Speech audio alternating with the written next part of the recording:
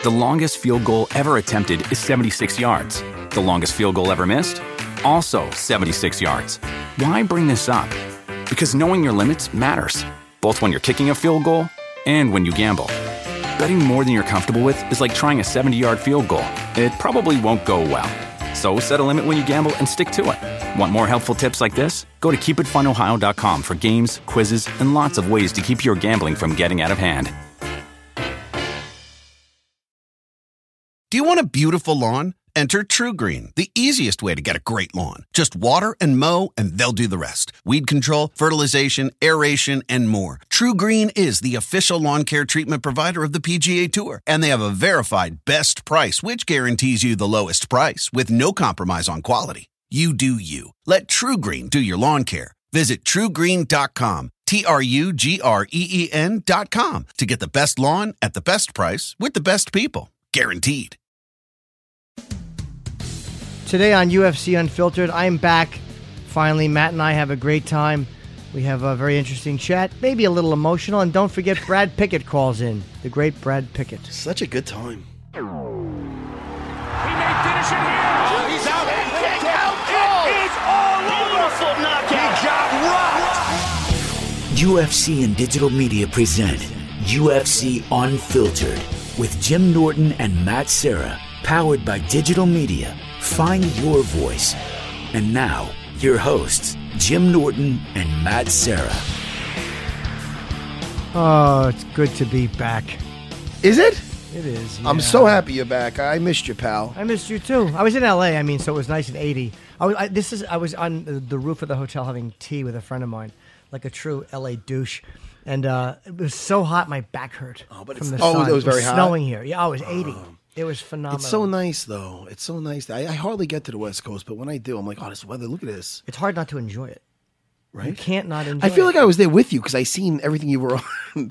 I watched your Joe Rogan. I watched you on Fighter and the Kid. I started watching you on Bill Burr, or listening. Yeah, those guys love you, by the way, Brian and Brendan. Oh, those guys, man, I saw it. I was very touched. You said a lot of nice things about me, buddy. Well, you're a good egg. I appreciate that. It was a fun trip as far as the podcasts I did. Joe and I talked for almost 3 hours. He's just a great talker. He's fun. It's easy. It's just an easy sit down conversation. It's so funny because if you hear how he got started with that whole podcast thing, he was influenced by the Open Anthony show.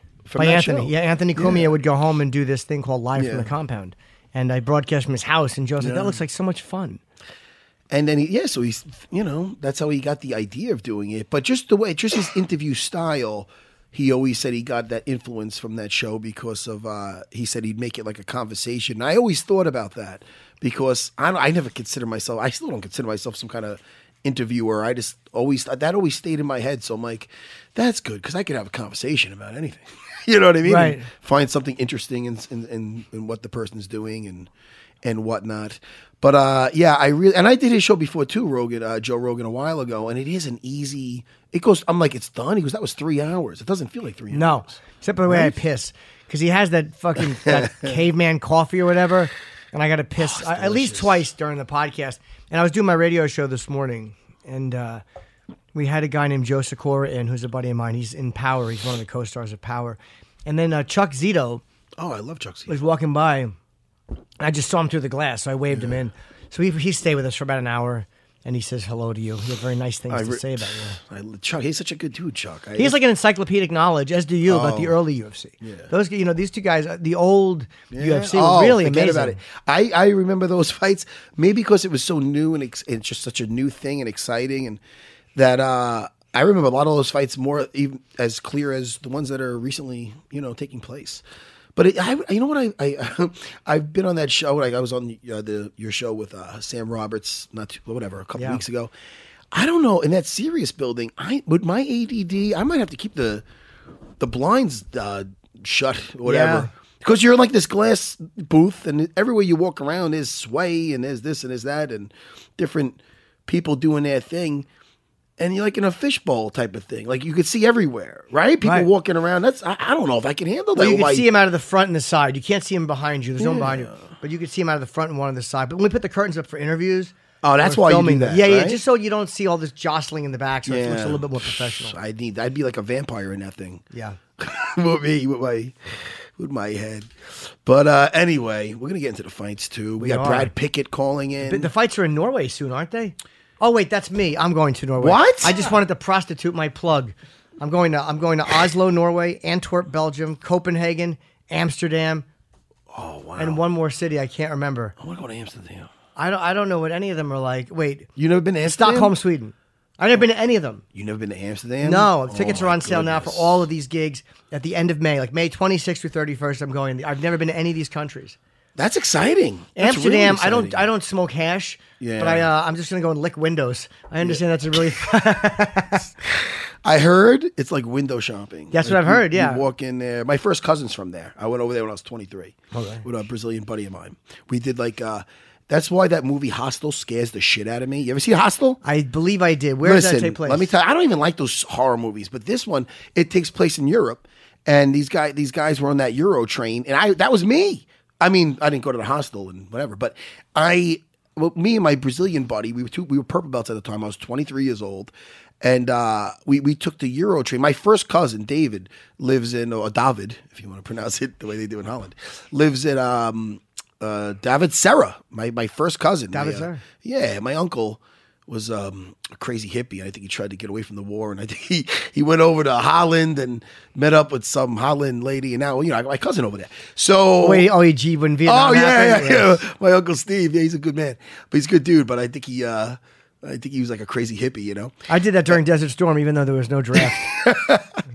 That's awesome. But yeah, so I went over there. I stayed with my cousin in Amsterdam, and we took that Euro train from. We were there for like a week in Amsterdam, and then we took that to Paris and then to London. You know, and it's funny because this is the first time I rolled at my buddy. And this guy was in. You know who would know this guy is or know of his fight in the UFC is Chuck Zito, because he knows he knows the old school fights from UFC number 2. There was a big guy from Holland named Remco Pardoe, and he beat up a Thai boxer looked. Orlando Wheat, I believe his name was. And this guy, when they showed like the coming attractions, the other guy's like, and this was before weight classes. So it's UFC number 2, and Remco's a big like judo player, right? And he's going versus little he almost bald, like chiseled. He's a black guy. I don't know if he's from France, but he was Orlando Wheat, and he was a good Thai. They show him Thai boxing. So you're thinking this guy's gonna kill the big guy from the big judo guy. The big judo guy comes out in his gi. Remco tied him up, threw him, and just elbowed the crap out of him and ended it. I'm like, holy shit. Then he ended up getting matched up with Hoist Gracie and getting his back taken and strangled. But anyway, so I was at his place, and me and my buddy Pleek, Brazilian guy, purple belt also. So we did like a little class for at his judo club because he knew Henzo. And after that class, we rolled with everybody. And you feel like Hicks and Gracie because these guys, they're judo guys, but they did especially back then. I mean, that this was 1990s, late 1990s or whatever. So these guys, they don't know jiu-jitsu like they do now. Sure. So we're sitting there feeling like masters. Well, we were purple belts, but we were destroying the whole room. Very nice guy, though. And a funny thing about this before I get into I'm going in the shower. Europe's a different place, man. You're going to find out when you're there. Now, usually, it's one thing if it's a single shower, obviously. But there's it's one thing if it's like a wrestling locker room where everybody's got their showers. So I go to take a shower after this. I go in and there's only 2 nozzles. So I'm like, all right. So I go in the one and all of a sudden I hear, there was a very good lesson today. And fucking Remco's washing himself in the shower right next to me, as far as Chris, the producer, is from me. The big Holland, this big judo guy's naked showering. It was just me and it took me by surprise. That happened to me once at Penn State. I got this big Holland, what do you call it? A big Dutch guy, and oh man, I took the quickest shower I ever took. Yeah, that sucks. I don't like showering with other guy. That's weird. Yeah, exactly. I know it's common in like football and baseball. Oh no, we went to a sauna when I was there, in like a workout place, a gym, and some lady comes in and takes off a towel, naked, big bush, everything, and says something in the Dutch talk, and about maybe making it hotter in there, and we're like, what, we don't speak it or whatever, and so then I don't know, I think she felt weird and just left. Because with me and my Brazilian buddy, I'm like, they just get to lay naked in front of each other. It's a different mindset over there, Jimmy. They do it in my gym too, but I always keep I keep a towel on. Sometimes in the sauna, the guys are naked. No. This was a woman, though. A girl. Yeah. No, it's a co-ed sauna. I would like that. Oh my goodness! But anyway, really quick to finish this story, I don't know how I got into. So I guess something on the mats. I got what they call impetigo. You ever hear of impetigo? No. It's, I guess you can get it from any of a dirty mats or something, or if somebody's dirty, it's a rare thing, but it could come up, if you don't shower right away or whatever. So I got that on my face, and I think I shaved. Now, I'm not going to get into what I did in Holland. I'm not saying I visited any places or anything, but in fucking Amsterdam. But I am going to say I had a good time. You did. So I'm thinking, oh my God, I'm going to die. I got something growing on me. I think I got some kind of disease. Yeah. A big one. Yeah. And my whole face looked like pepperoni. I'm like, I'm dying. So I went home, went to a dermatologist, and I found out that was impetigo, and I got it fixed. But how do they fix impetigo? I don't know. You got to put cream on it and take some pills. Where do you get it from? You can get it from dirty mats or dirty geese or dirty people. So do you wash right after each one? Dirty a-holes if you got a date that didn't come out of... I know you like them right after they go for a nice jog. Yeah, we all do. We all? So wait, if you get impetigo or impetigo, now... Can you wash that off your face, like with soap?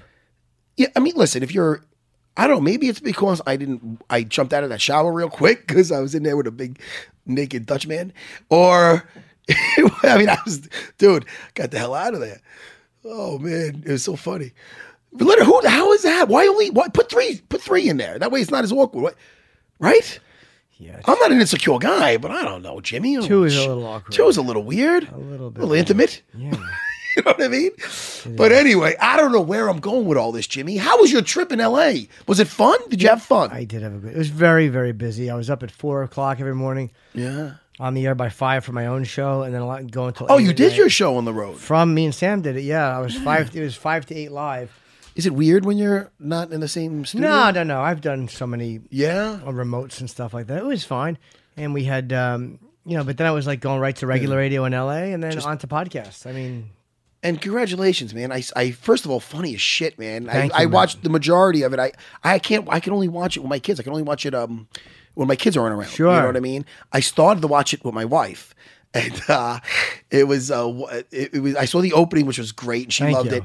And then you start getting into the balls over the face with the fucking. I don't want to get into it. I want people to watch it, and experience. Because I'm gonna ruin everything. I'm not gonna mention one joke, but it's a little dirty. It's dirty as fuck. And then then thank goodness, only because. Listen, my wife's not a prude or anything, but my kid woke up, and during like maybe not even 20 minutes in, so I'm like, I'll watch the rest later, and I watched the rest by myself. I had to watch more because I don't want her. It's okay. Like I don't know where you're gonna go with it, so I don't know if it was gonna go too deep, and she's gonna be like, "What the fuck who is this man that was in my?" Yeah. Did she see the part about me? Oh, shit. Did she see the part about the fruit roll up? When you pulling the thing off? Oh, yeah, or me getting to go to eat my ass and my balls going over her face. It got really dirty. I don't know. Wait. No, she didn't see that part. Okay, that's better for her. And you scrape it. What did you do after when wait, you scrape your balls over the face like a street sweeper. Yeah, get my balls, my bag on her face. It was good, man. Everybody's loving Mouthful of Shame on Netflix. I appreciate it. I just read. I was looking at my Instagram, and I follow your buddy Amy Schumer. Yeah, and she was saying. I don't have a direct quote, but she was saying how funny it was. Yeah. She tweeted it for me, which is That's really nice. And a lot of my other friends didn't. You always want your friends to help you out, help these motherfuckers promote everything. So thank you to guys. Sorry to interrupt you. Thank you to guys like Joe and the Fighter and the Kid and fucking Adam Carolla and all the other guys I did while I was out in L.A. Kevin and Bean and Frosty, and I forget that. I always Heidi and Frosty. People that help you promote it means a lot. Well, dude, I think everybody really likes you, man. Some people do, Matt. I don't know, Jimmy. I can't. There's not a lot of people I think could say something bad about you. I don't know. Unlike myself. No, I'll say something nice about me. I mean, people probably don't like me as much. Yeah, no, they like you. Well, I mean, you like me. They all like you. I don't know. That's very This popular. is a love fest. It really is. It's a love fest. We missed each other. It happens. That's true. It's Real true. men can miss each other. I'm totally secure with it. Me too. Did you watch the fights? Oh, dude, did I watch the fights? They were great. I mean, I don't want to jump right to Gunnar Nelson, who I can't say enough about. I want to, because we had Alan on when you were away, Alan Joban. Oh, who he fought. shit. What a nice dude. Yeah. It's that much worse though when they lose because you're like, oh man, you're like, man, you feel like you get to know him a little Well, bit. he trains at 10th Planet, right? He's a brown belt on Yeah. the 10th Planet. But Gunnar Nelson was fucking phenomenal. Man, he just let's just jump. We'll skip around a little bit, but let's talk about Gunnar Nelson for a second. Wow, did he look good? Because he definitely. I thought you see his post fight. I did not. I thought it was very interesting. I'll tell you, the guy's very zen-like. He's very calculated. Like he seems like spiritual. Like, you know what I mean? Gunnar Nelson. When you hear him talk, very mellow. And when I seen him in the post-fight press conference, and they were saying, why didn't you? He was basically out from the strikes. Yeah. Why did you choose to end it the way you did in a submission, which was beautiful, beautiful, by the way. He said, look, he knew he was done basically, and he took that opportunity because he goes, wait, listen, the guy's even a pretty guy. He's a model. I don't. I don't think another few shots wasn't going to do him any good. He didn't want to punch him in the face. He wanted to end it, and I thought that when he did it, amazing. When he jumped on him and he submitted him, I'm like, he really is trying to do it humanely because he knows he's got him. That was awesome. But that shows you. I mean, to have confidence, to have that much control and belief in your technique. If a guy does that and goes for something sloppy, and he knows that guy's taken so many necks in training. It was almost just a choice of, all right, do I want to just sit here and beat this guy some more? Or I'm just going to take his neck. There's his neck. I got it. But a lot of guys would try to jump on you. I've seen guys that once in a while where the guy is absolutely out, and I know you never know till the ref calls it. But you see guys that want to get in one more shot. No, it's true. But what the worst thing that could happen is the guy regaining his senses. Of course, yeah. Because I know what it's like when a guy. I mean, when I hit Carol Parisian, I might hit Carol Parisian in the opening of our fight. With the first punch I threw, because he's a very aggressive guy. And I bring up that fight a lot because I learned a lot in that fight, and I took a big beating in that fight. But when I rolled that right hand, and everybody thought that fight was done. And I shot so much, I wasted so much energy, I should say, looking to put him away. And then that's the worst feeling because you get like an adrenaline dump on it. Right. And not only that, when you're putting a guy away, you're like, it's almost like I remember both with GSP and Frank Trigg. Like when I knocked down Frank Trigg, I seen him collapse, and then it was almost like you ever see like maybe like a cyborg, like when they see like the scope, like Terminator. Yes. Like I seen where his chin was. Like when he went down, I followed him, and you'll see the punches that followed up. They were directly on his chin, like 3. And then in a replay, I remember the replay watching it with Joe Rogan in the cage, and every punch that would hit, the audience would go, whoa, oh. And then you do it until the ref jumps on you because then it's like a relief. It's like, they're not restarting it. It's over. I did it. It's finished. But you're kind of in that zone, so a lot of times guys aren't just being vicious. Okay, fair enough. Yeah, they're just jumping on it to finish the fight, and they know, like, because there are guys that do regain. Like, you will see a guy that looks like he's out. Like, for instance, Wonder Boy. A couple of different times I've watched him fight Tyron Woodley, and he looked like he was out. And man, if Tyron had backed off, I mean, he would have just jumped right back up. So you got to pounce. You got to pounce. You have to. But that was amazing to watch him go down and submit him.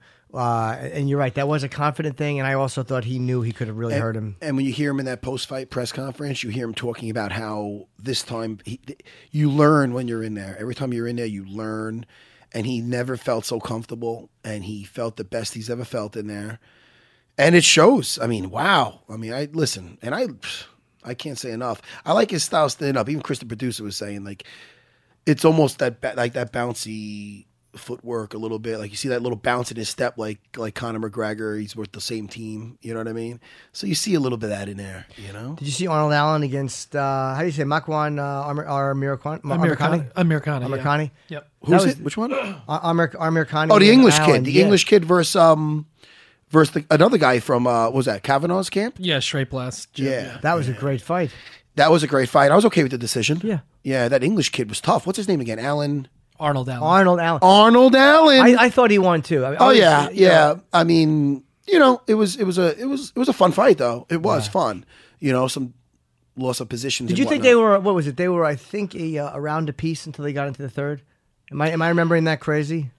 My memory is I'm getting older. My memory is kind of shit. But I thought they were around. I know it was close. I know it was close, but I remember when it ended that I felt, all right, Allen's got that. Yeah, I think he should have. But it was fun. Where is this? And did they lose a fight? They lost 2 fights because they lost Breeze against how do you say Bamgaboze? It's Bamboza. Bamboza. Okay, well, way off. And Twistilla against Johns, bantamweight and middleweight fight. Were both of them for weight cuts? I would have to assume so. Yeah. I mean, that's just. And they had a catchweight fight too. Vera Pickett was a catchweight fight because of fucking Briones dropping out. Right. And that, you know what's rough For about the same that? reason or no?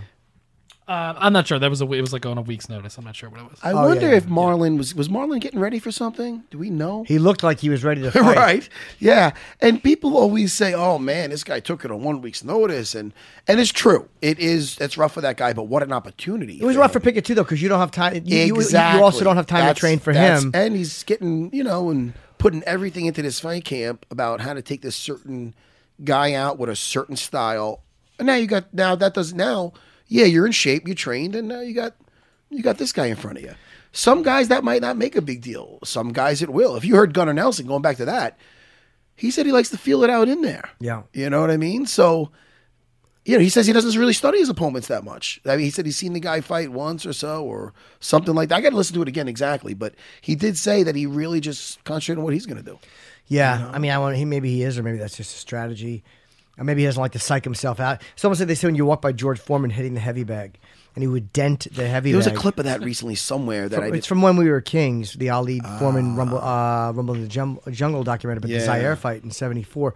But again, maybe they hitting that bag. They said Ali, as much shit as Ali would talk, when he walked by, he didn't watch Foreman hitting that bag because you did not want to see a guy denting the biggest heavyweight bag with his fists and then know that those are your ribs.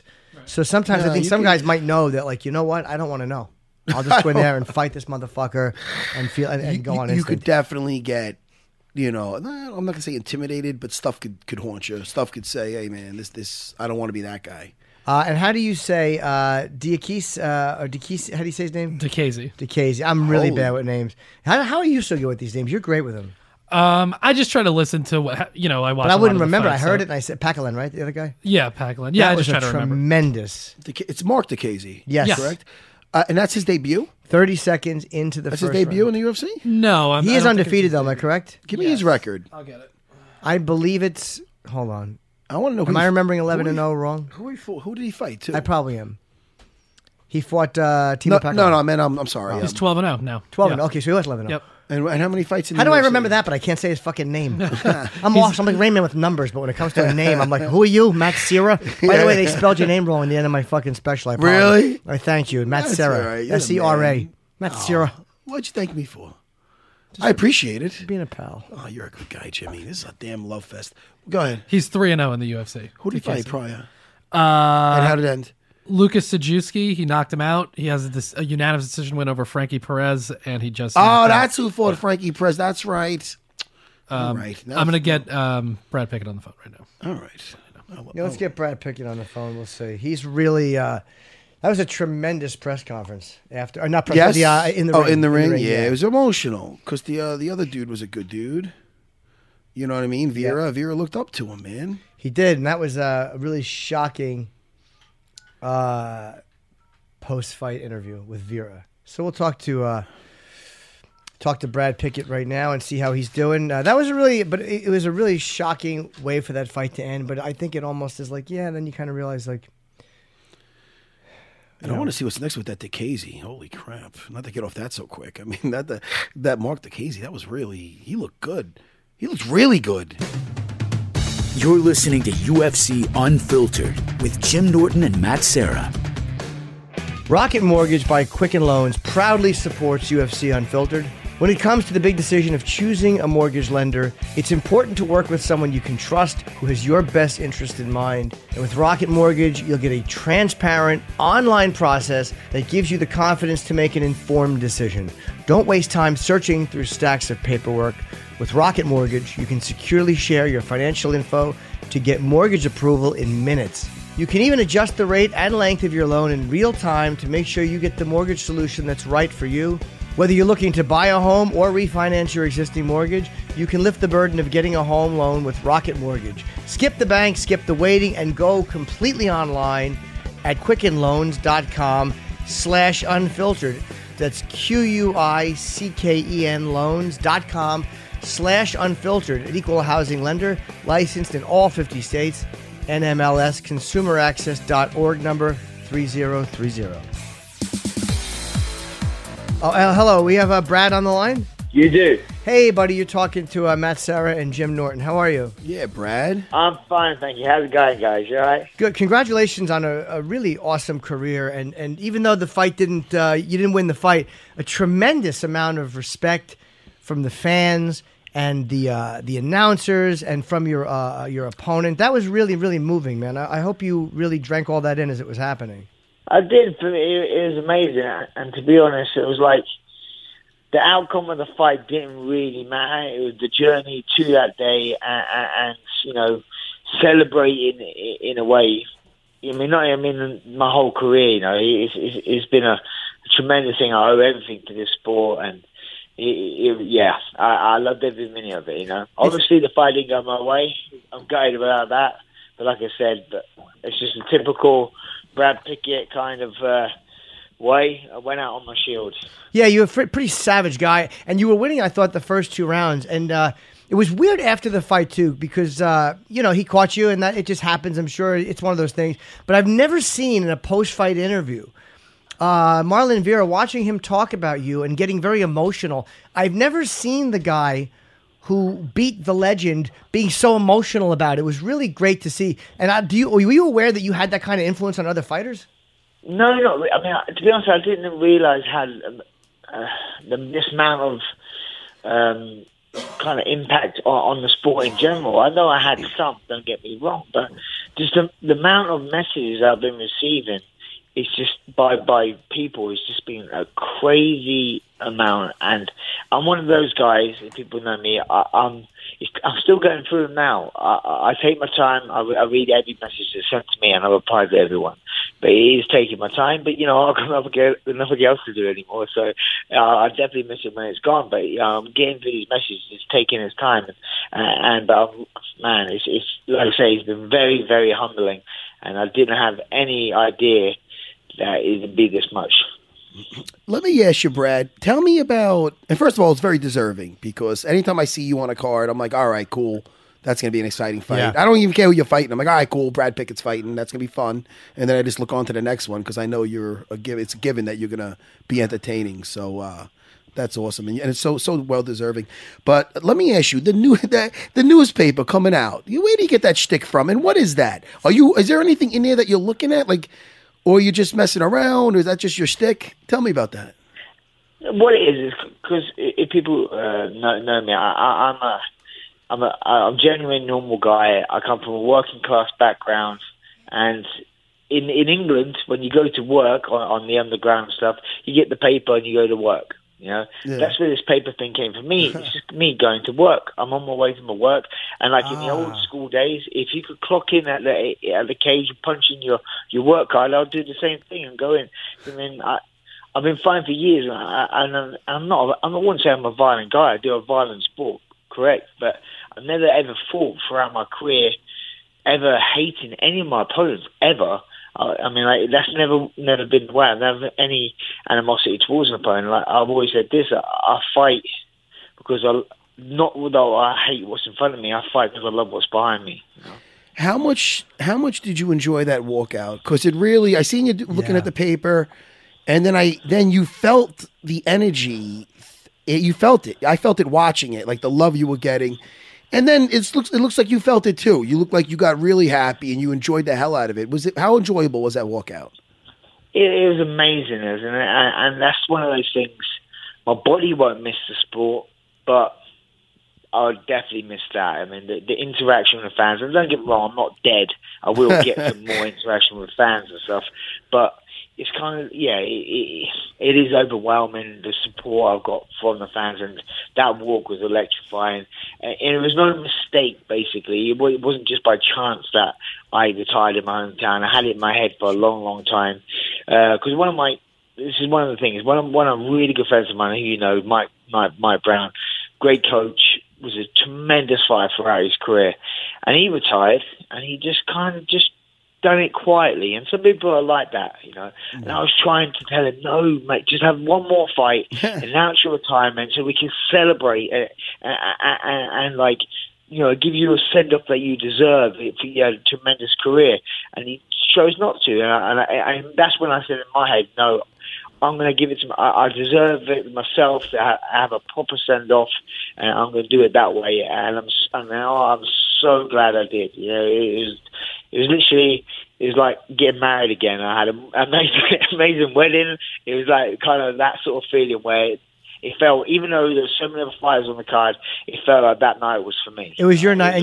And let me ask you about it too, because you went out in a way like Uriah Faber. Hometown, everyone knew beforehand. It wasn't like, oh God, he looks terrible, he's got to retire, he makes the decision after. Everyone knew, win, lose, or draw, Uriah was done, hometown fight, you're done, hometown fight, and you were his final fight. So you were the guy that he had to fight. And did that inspire you at all? Like, I'm going to do this in my hometown. I mean, you must have seen the response that he got and the way he felt when he was done.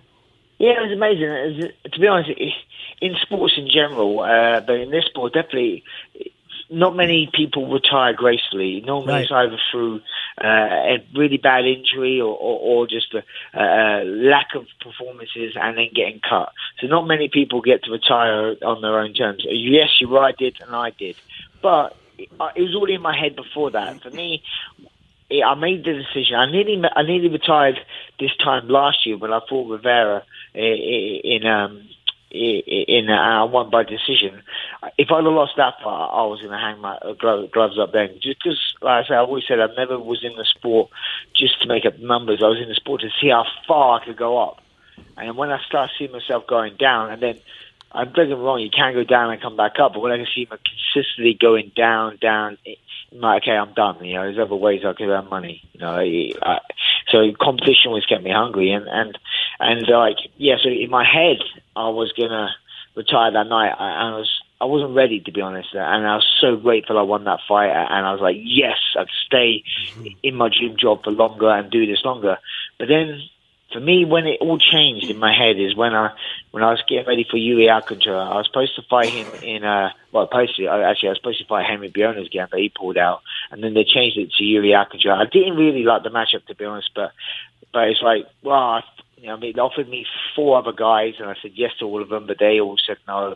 And then they said, what about you, Alcantara? I was like, okay, fine, I'll fight him. I just wanted to fight, basically. So obviously I didn't like the match, but I was supposed to fight in September, then the fight got put back to October, and it had the worst training camp of my life. To be honest, I just really hated it. I was away from my family for such a long time, and the Southpaw thing really, really annoyed me. And then when it came to the fight night, and I fought, and then I've lost fights before, don't get me wrong, but when I fought him, I lost without doing anything, and I just thought, for all this time I put in for that, it just sucks so bad, and it really, really just like really, I'm done with this sport, and that was it. In my head, I said, right, next time I go to London, which will be in March, I'm going to retire then. But then this Uriah thing came up in between, and I was like, I can't miss out on this opportunity, and I took it, and then it was his retirement fight, and so it wasn't actually a coincidence. It was a coincidence that he was retiring. Sure. Well, Brad, and you mentioned too, you said that when your skills start, you feel that they're not what they were. You were winning the fight. You look great, dude. You were winning the fight 2-0.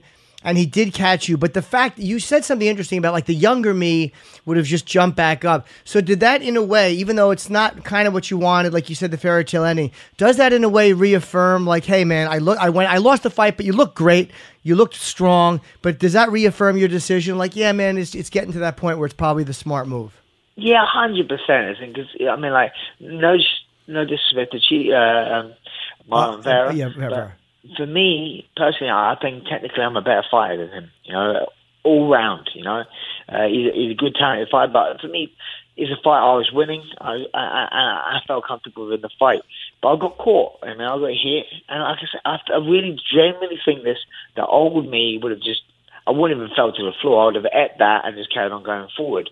But I've been getting dropped quite. It's not in flyweight. Don't get me wrong, because I don't hit hard enough down there. But when I'm in bantamweight, I got dropped. When I came back up, I got dropped, knocked out by Thomas Almeida, and then my next fight, I fought Rivera. I got dropped by him, but I won that fight. And then I fought Yuri Alcantara. I got dropped by him. Then I fought Uriah Faber. In my eyes, doesn't really hit hard, but I still got dropped by him. So I'm not thinking, man, my fight style, I rely on taking punishment. And when I can't absorb it like I used to, Sure. This is not helping me out. And like I say, it was a fight I was winning, and it showed that I got caught, I got hit, and I dropped, and it sucked. You know, I honestly still to this day believe that I would have been all right, you know, because it happens to me a lot. And you saw it with me, Uriah, I got dropped pretty bad, but, you know, it's just part of me.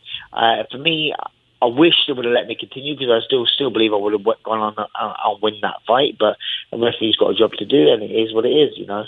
But, I'll move on to the next chapter now. Well, let's talk about. Well, first of all, no question that you're a warrior. Everybody knows and respects that. Let's talk about the next chapter, man. What you got lined up? Are you going to take a page out of your buddy Mike Brown's book, and you're going to be a full-time trainer? I mean, what's next for you, bro? Well, this sport is, you know, means the world to me. He's helped me. Like when I first started, and you know this, Frank, as well. It wasn't really a career back in those days. You just earn a bit of money here and there.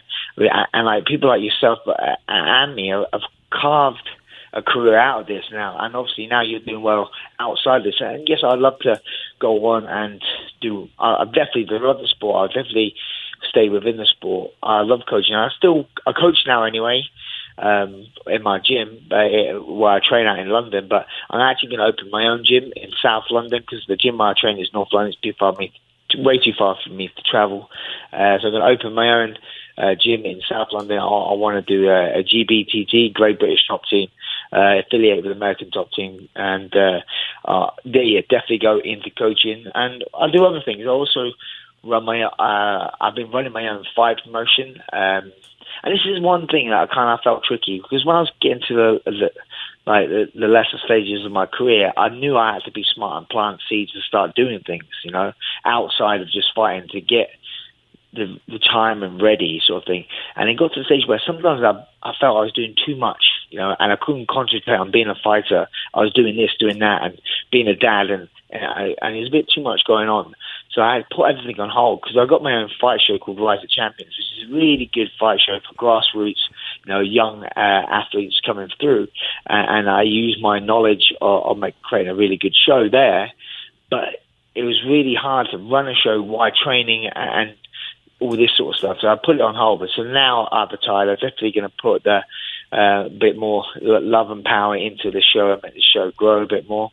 And and go into coaching, open my own gym. And also, funny enough, I have a guy called Brian Lacey, a comic, who we do our own podcast, because I like chatting loads of rubbish, and he's quite funny to do it with. Oh, that's great, man. So I have my own podcast called the One Punch Podcast on iTunes if people want to listen in. And let me ask you too, Brad. This is curious, because you guys, again, I keep talking about that ending moment, because it was one of the most memorable, in the ring after the fight moments I've ever seen. And not just him being emotional, but you guys were very affectionate with each other, and you spoke quite a bit. What did he initially say to you when he leaned in?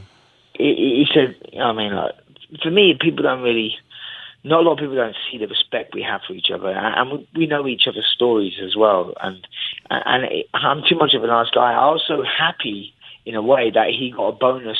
Not only that, I'm quite glad I'm happy he won, you know, and also I'm happy that he got a performance bonus, because I know he's had a lot of trouble with his daughter's been very ill, and medical bills and stuff like that. So I was just thinking, brilliant, hats off to him. Now he could really help. He struggled, you know, with the bills and stuff like that. That's just really helped him out. And he had a lot of respect for me. Like, he was saying, how he used to watch me when I fought Demetrius Johnson back in the WC, and that inspired him to go on and train and fight. And that was weird, because I'm thinking, that didn't seem that long ago. It was a long time ago. It's actually quite weird. But like I say, I always have a lot of respect for everyone I fight, and I love the fight game. It's brought me closer to so many people, and I met so many great friends. And like I said, this sport has helped me provide my family for many years, and hopefully this sport in some way would help me still provide for my family in years to come. Well, Brad, you're a tremendous guy, and you did so much for British MMA and for MMA in general. And before we let you go, and of course, we're going to plug your podcast again. What is now Michael Bisping, a tremendously successful British fighter who's literally one of my favorite people because he really talks a lot of shit and he's unafraid. Do you have a relationship? He's great. Do you have a relationship with Michael at all? Yeah, of course. I mean, I have a relationship with everyone that I've ever met, and yeah, I get on with Mike very well. To be honest, I'm definitely the guy I don't get on with, But yeah, I get on with him. He's a nice guy, and he's a true pioneer of British MMA. And yeah, I'm so happy for him that for me, he had the fairy tale ending with getting a belt toward the end of his long career. With me, I'm a bit more like real life. It doesn't always work out that way. That's right. Mine wasn't a fairy tale ending, but mine is real life. And and last question is, on your way out of the octagon, I was wondering this. You stood there. You really took it in a little bit. What were you thinking? Like, when you're doing this, are you thinking, this is the last time I'm going to walk down these steps? Is that what's going through your mind as you're walking out of that octagon for the last time? Yeah, it was strange. It was a moment, as a picture, because what I did, I decided to leave my hat in the middle of the octagon when I left. That's right. And I did that. And I'll be honest, I'd like to tell you exactly what I was thinking, but I don't know. I was just so emotional, man. Honestly, win, lose, draw, whatever, there would have been a lot of tears for me. I'm a very emotional guy. I always have been. I even cried watching Lion King, back in the day. So, yes. So I'm an emotional guy, so I knew I would find it really hard to hold it all in.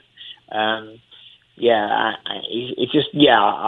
missed the kind of like the love and the respect that the sport can give you. Obviously, this sport can also, the media and that can eat you up, but then also it can, depending on how you use it, you can feed off of it a lot. And I just made me smile so much for many years. Sure. And I say, it's one of those ones. It's weird. It's like when someone, kind of like the reception I've got was if someone had died and everyone's paying their tribute. So for me, it's the best thing ever. It's like as if I died, I'm still alive, so I can see.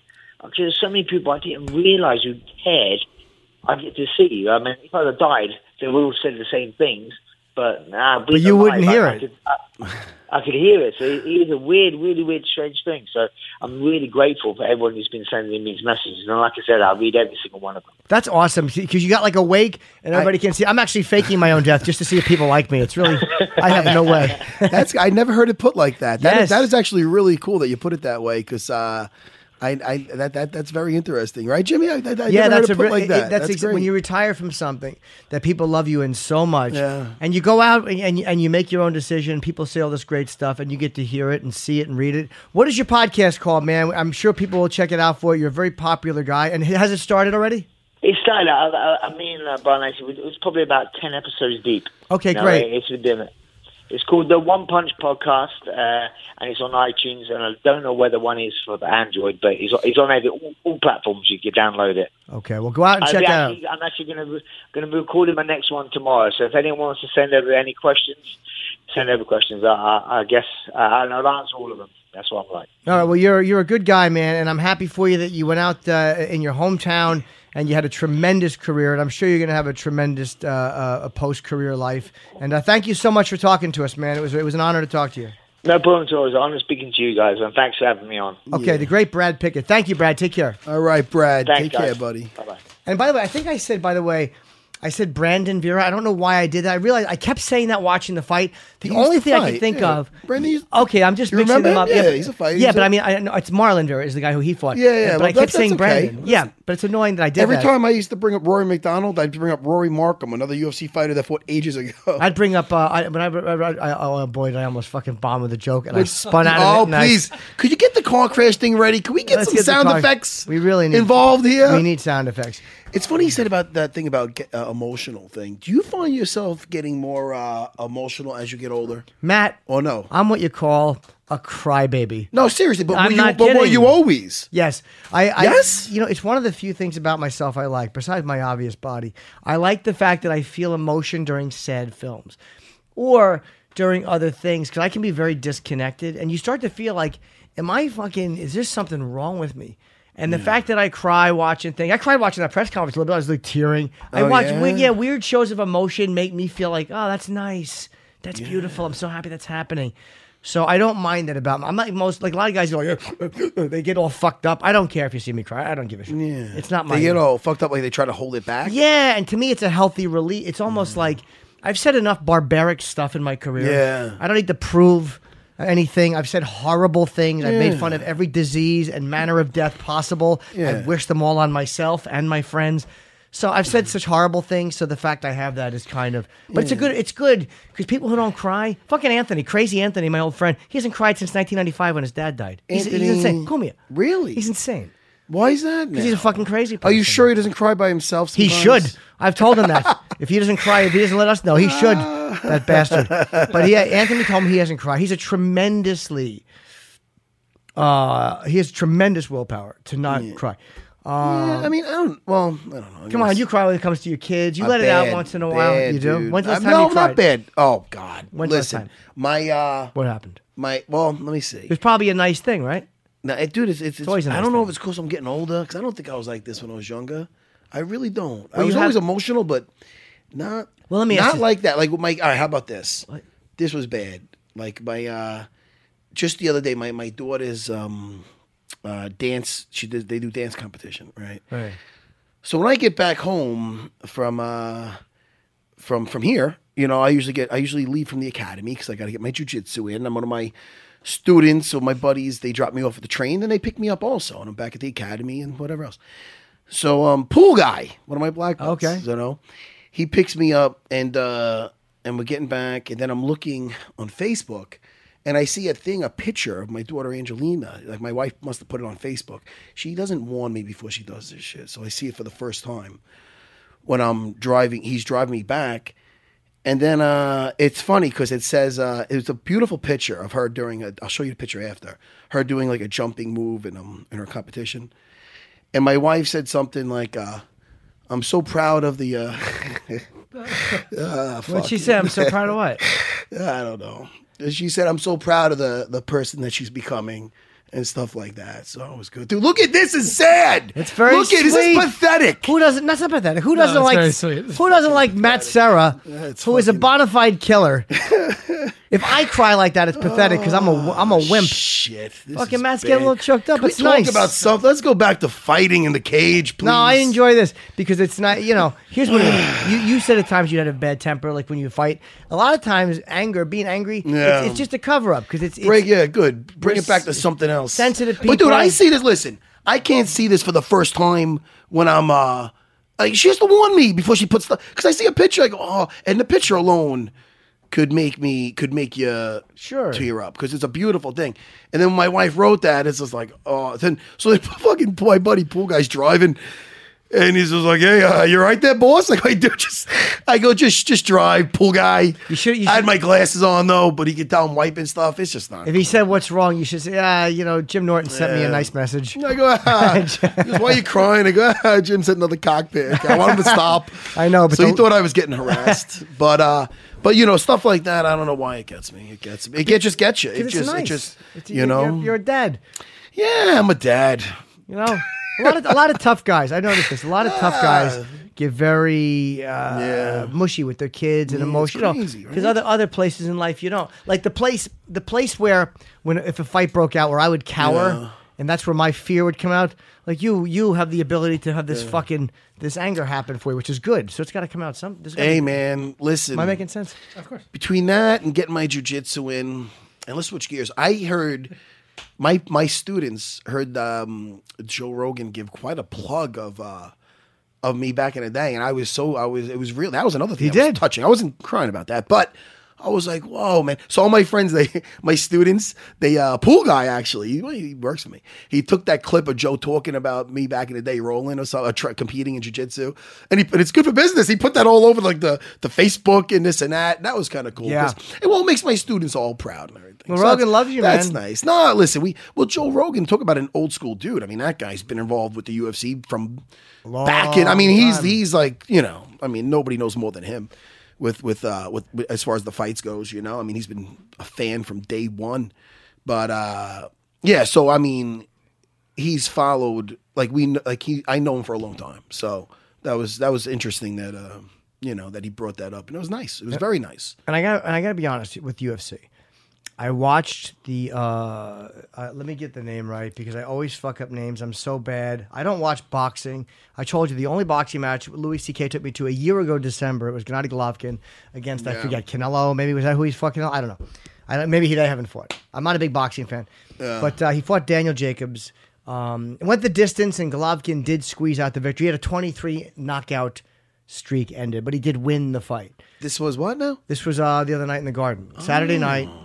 And boxing match. And he won? Gennady Golovkin won. He's a boring guy, though, because he's such a nice guy. He's quiet. He's How's his fighting? Boring? Fuck it. Well, Nice. No, I mean, 23 straight knockouts. That's not boring. This was not a knockout because this other guy was outweighed him by 10 pounds. And they did some rehydration. I got to say this about boxing. It was not, fucking UFC has ruined boxing. And it isn't that I don't like or respect boxers. What they do is amazing. Yeah. Golovkin's a tremendous fighter. Him I'll watch.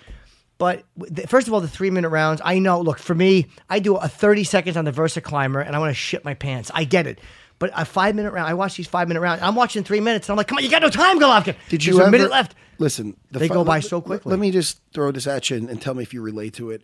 One of the fights that's known as one of the best of all time is Hagler Hearns. Oh, did you ever see that? Yeah, of course, I saw it live. Now I know the sweet science, and this and that. You just don't understand. And we had Phoenix on here. She's like, well, with me, I like when Mayweather.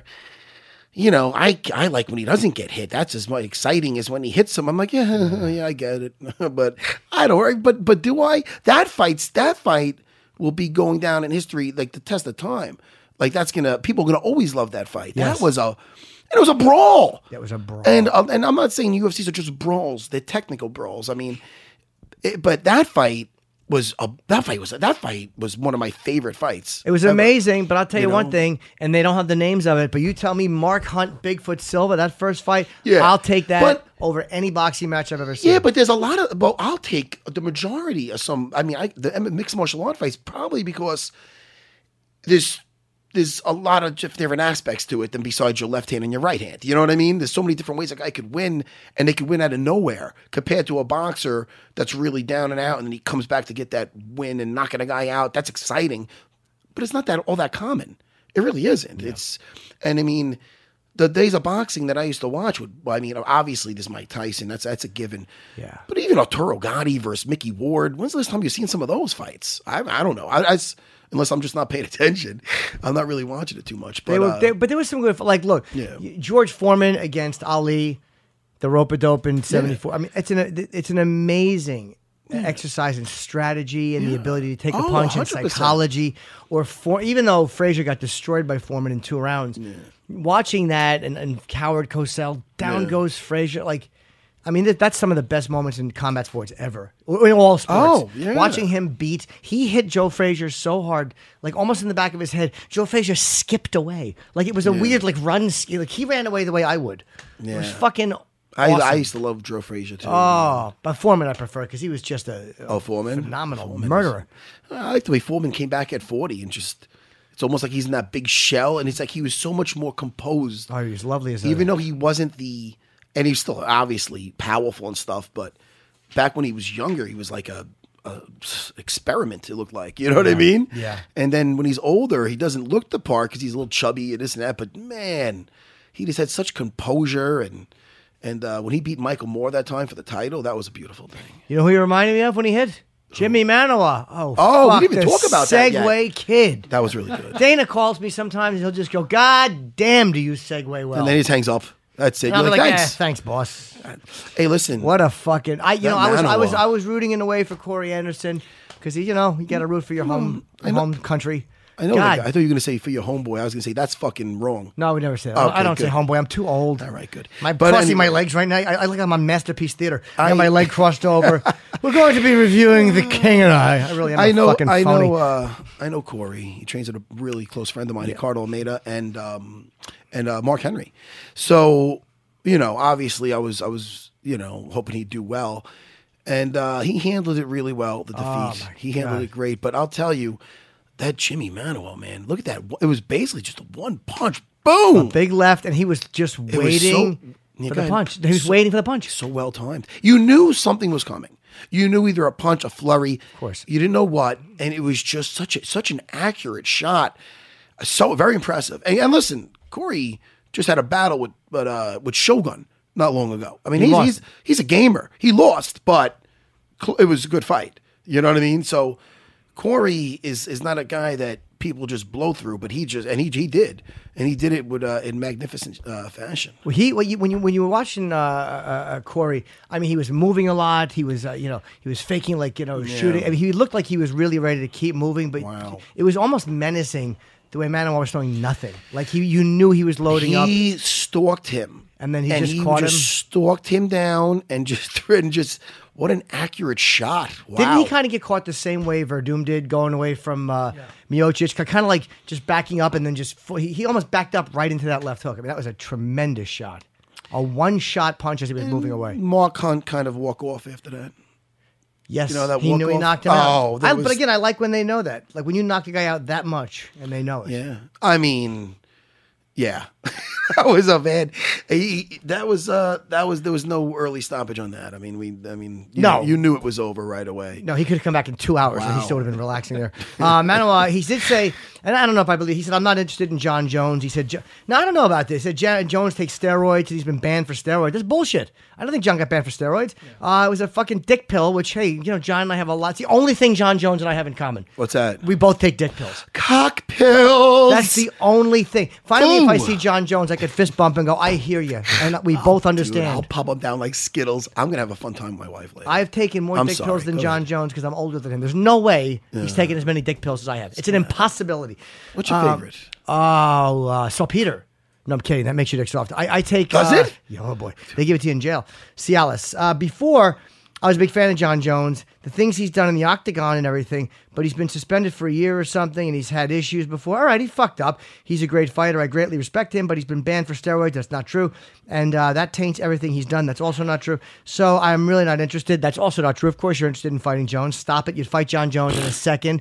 You're a tough guy. You're a great fighter. You're a hard puncher. Nobody wouldn't fight John Jones. When he comes back, I'll fight him, no problem. Okay, well then you are interested in fighting. But I'm focused on, we're not interested in fighting John Jones because he's not here. You know what that's like saying? I'm not interested in fucking Scarlett Johansson because she's not in this room. But if she's in this room, I'd fuck her. Well then you're interested in fucking her. But I'm focused on the belt right now, and that's what's going to be the winner of DC and Rumble Johnson. First of all, correct, I want to see that fight in Buffalo. And but I don't think the winner is going to be fighting Manoa, although I think he certainly deserves a shot. But I think John Jones, when he comes back in July, if he comes back in July, gets the winner of that fight. Listen. But I didn't like when he said that about the steroids because Jones was, it was a dick pill. And my friend Jeff trains out there, and he's close to all those guys.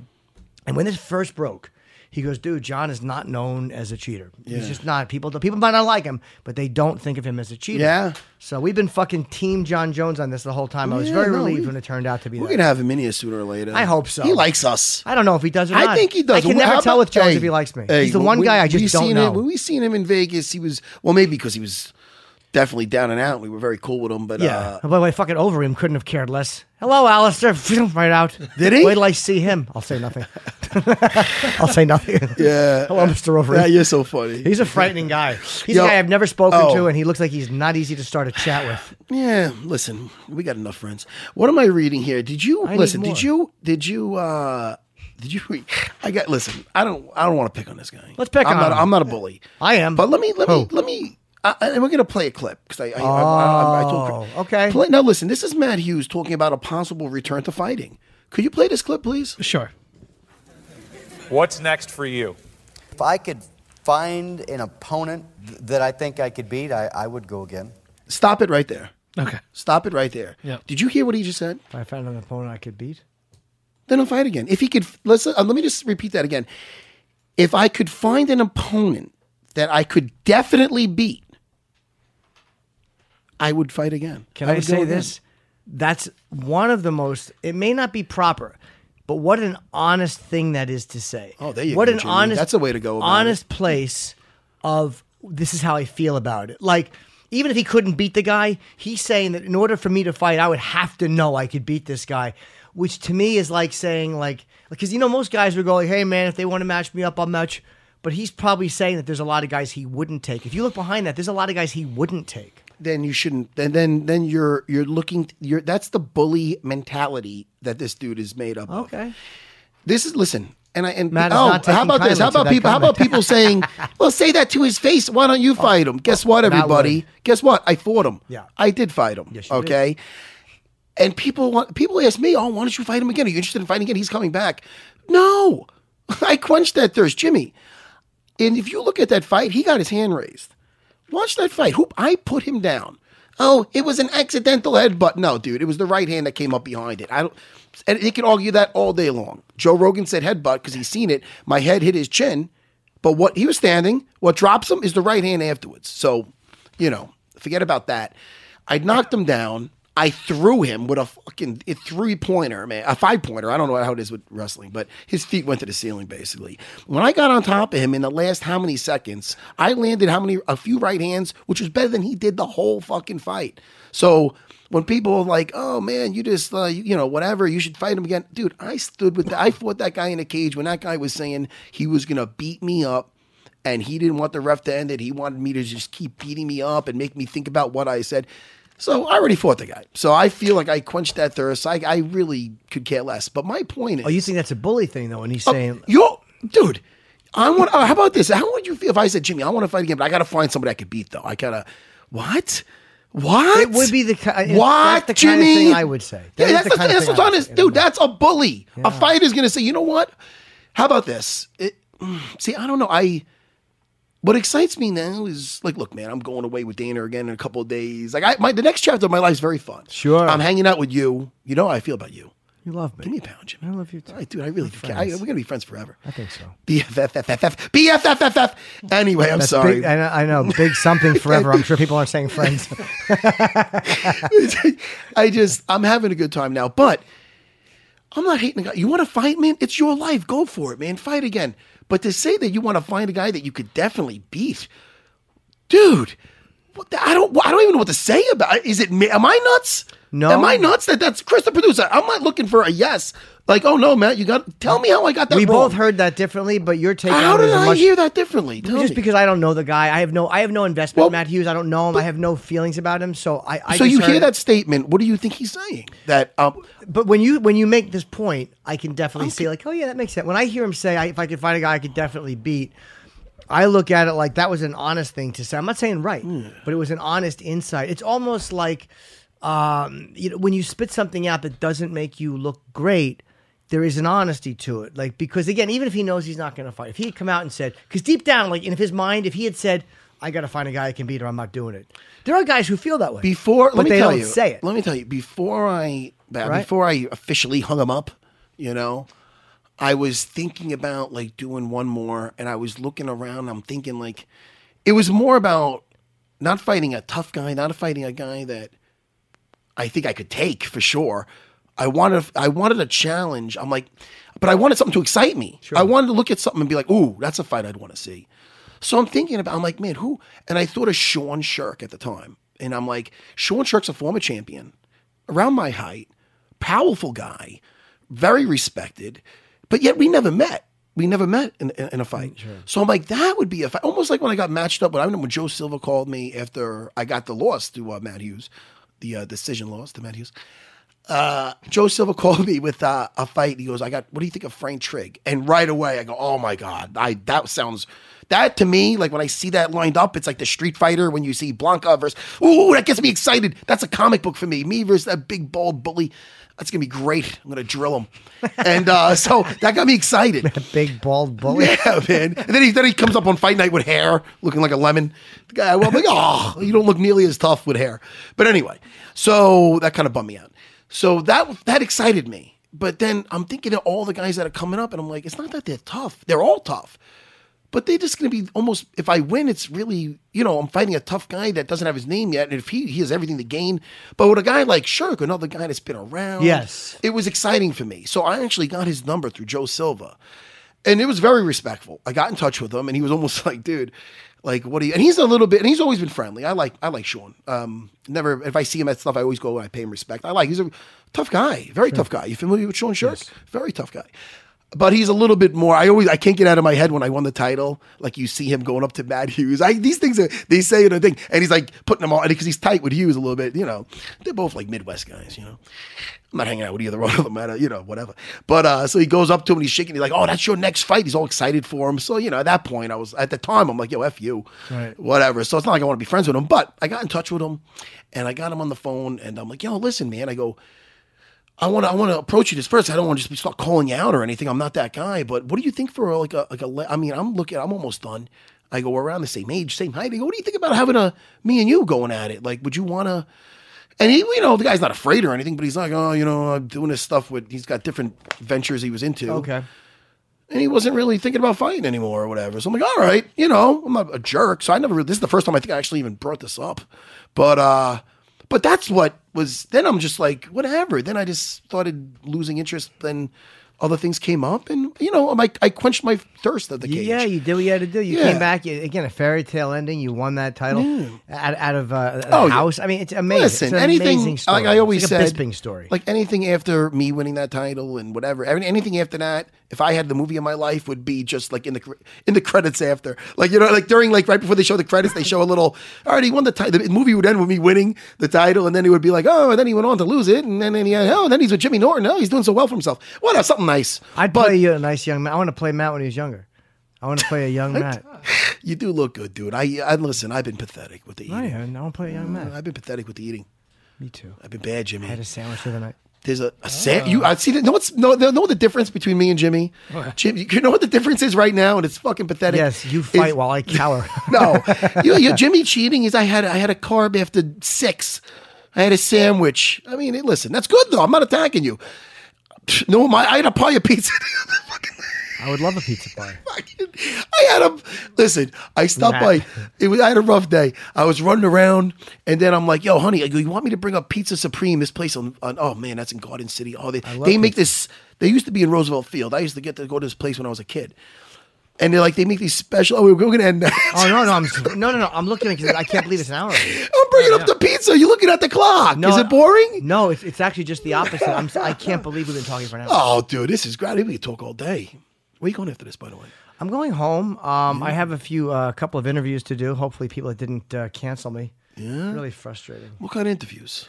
Just for to promote Mouthful of Shame on Netflix. Oh, that's so funny. I don't even want to talk about the people. Got to see that opening. Thank you. That opening's so good. Yeah, I figured you'd like that. Oh, I loved it. I loved. Listen, I mean, I don't know. I don't want to put the cat out of the bag.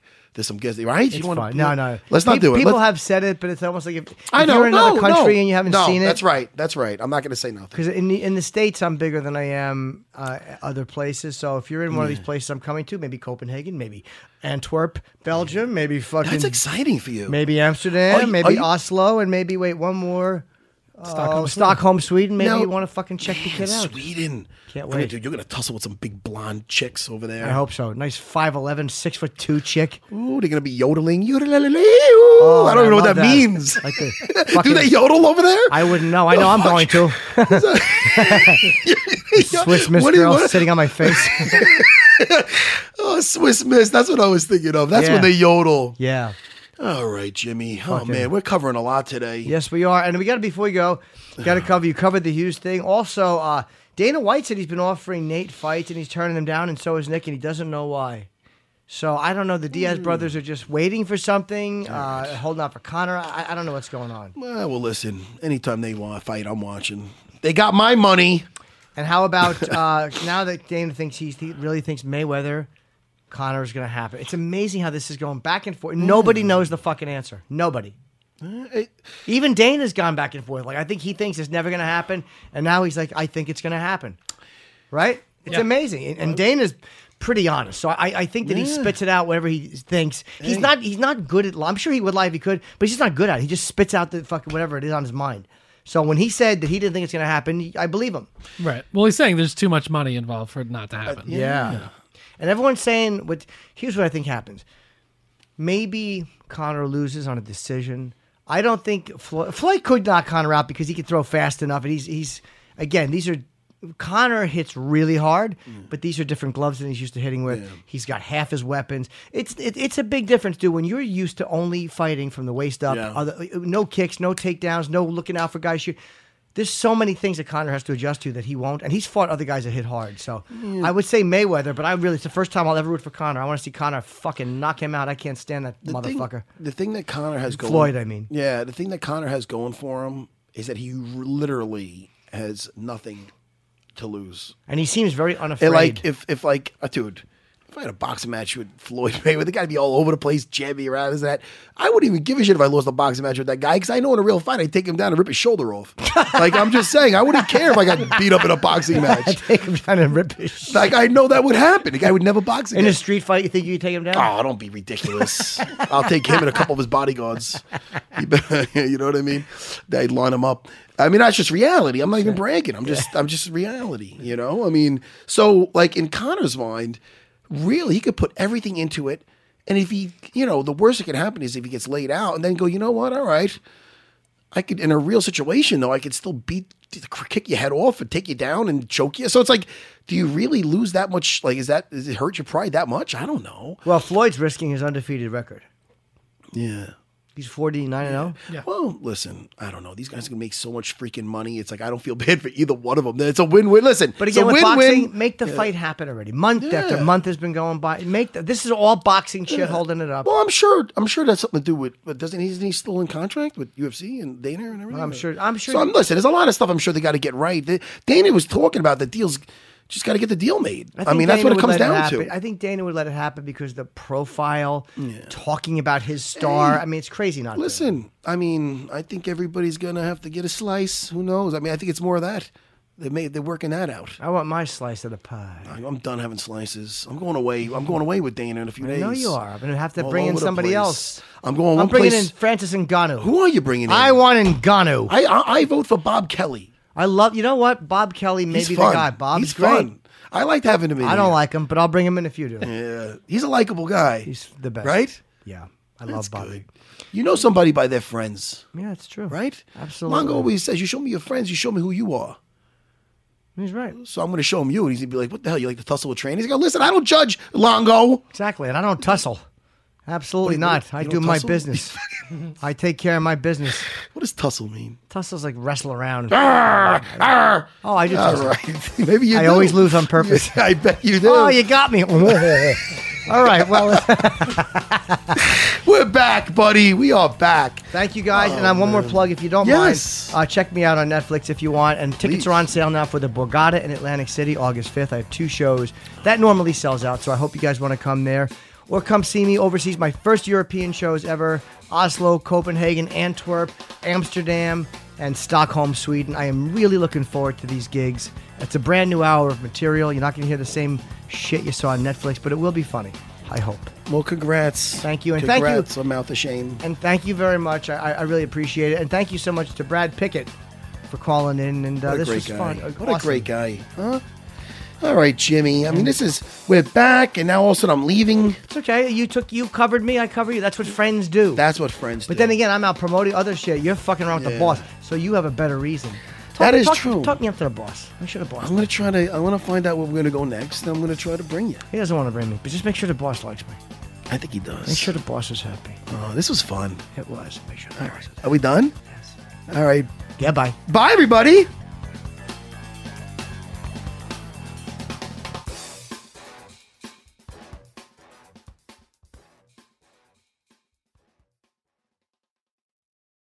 Ready for a new and exciting career challenge? At DHL Supply Chain, you're part of a team committed to creating innovative solutions for some of the biggest brands in the world. We're recognized as a best place to work, where people are valued, supported, and respected. DHL Supply Chain is hiring for a wide range of salaried operational and functional roles. Previous experience in logistics is welcome, but not required. All opportunities, no boundaries. DHL Supply Chain. Apply today at joindhl.com.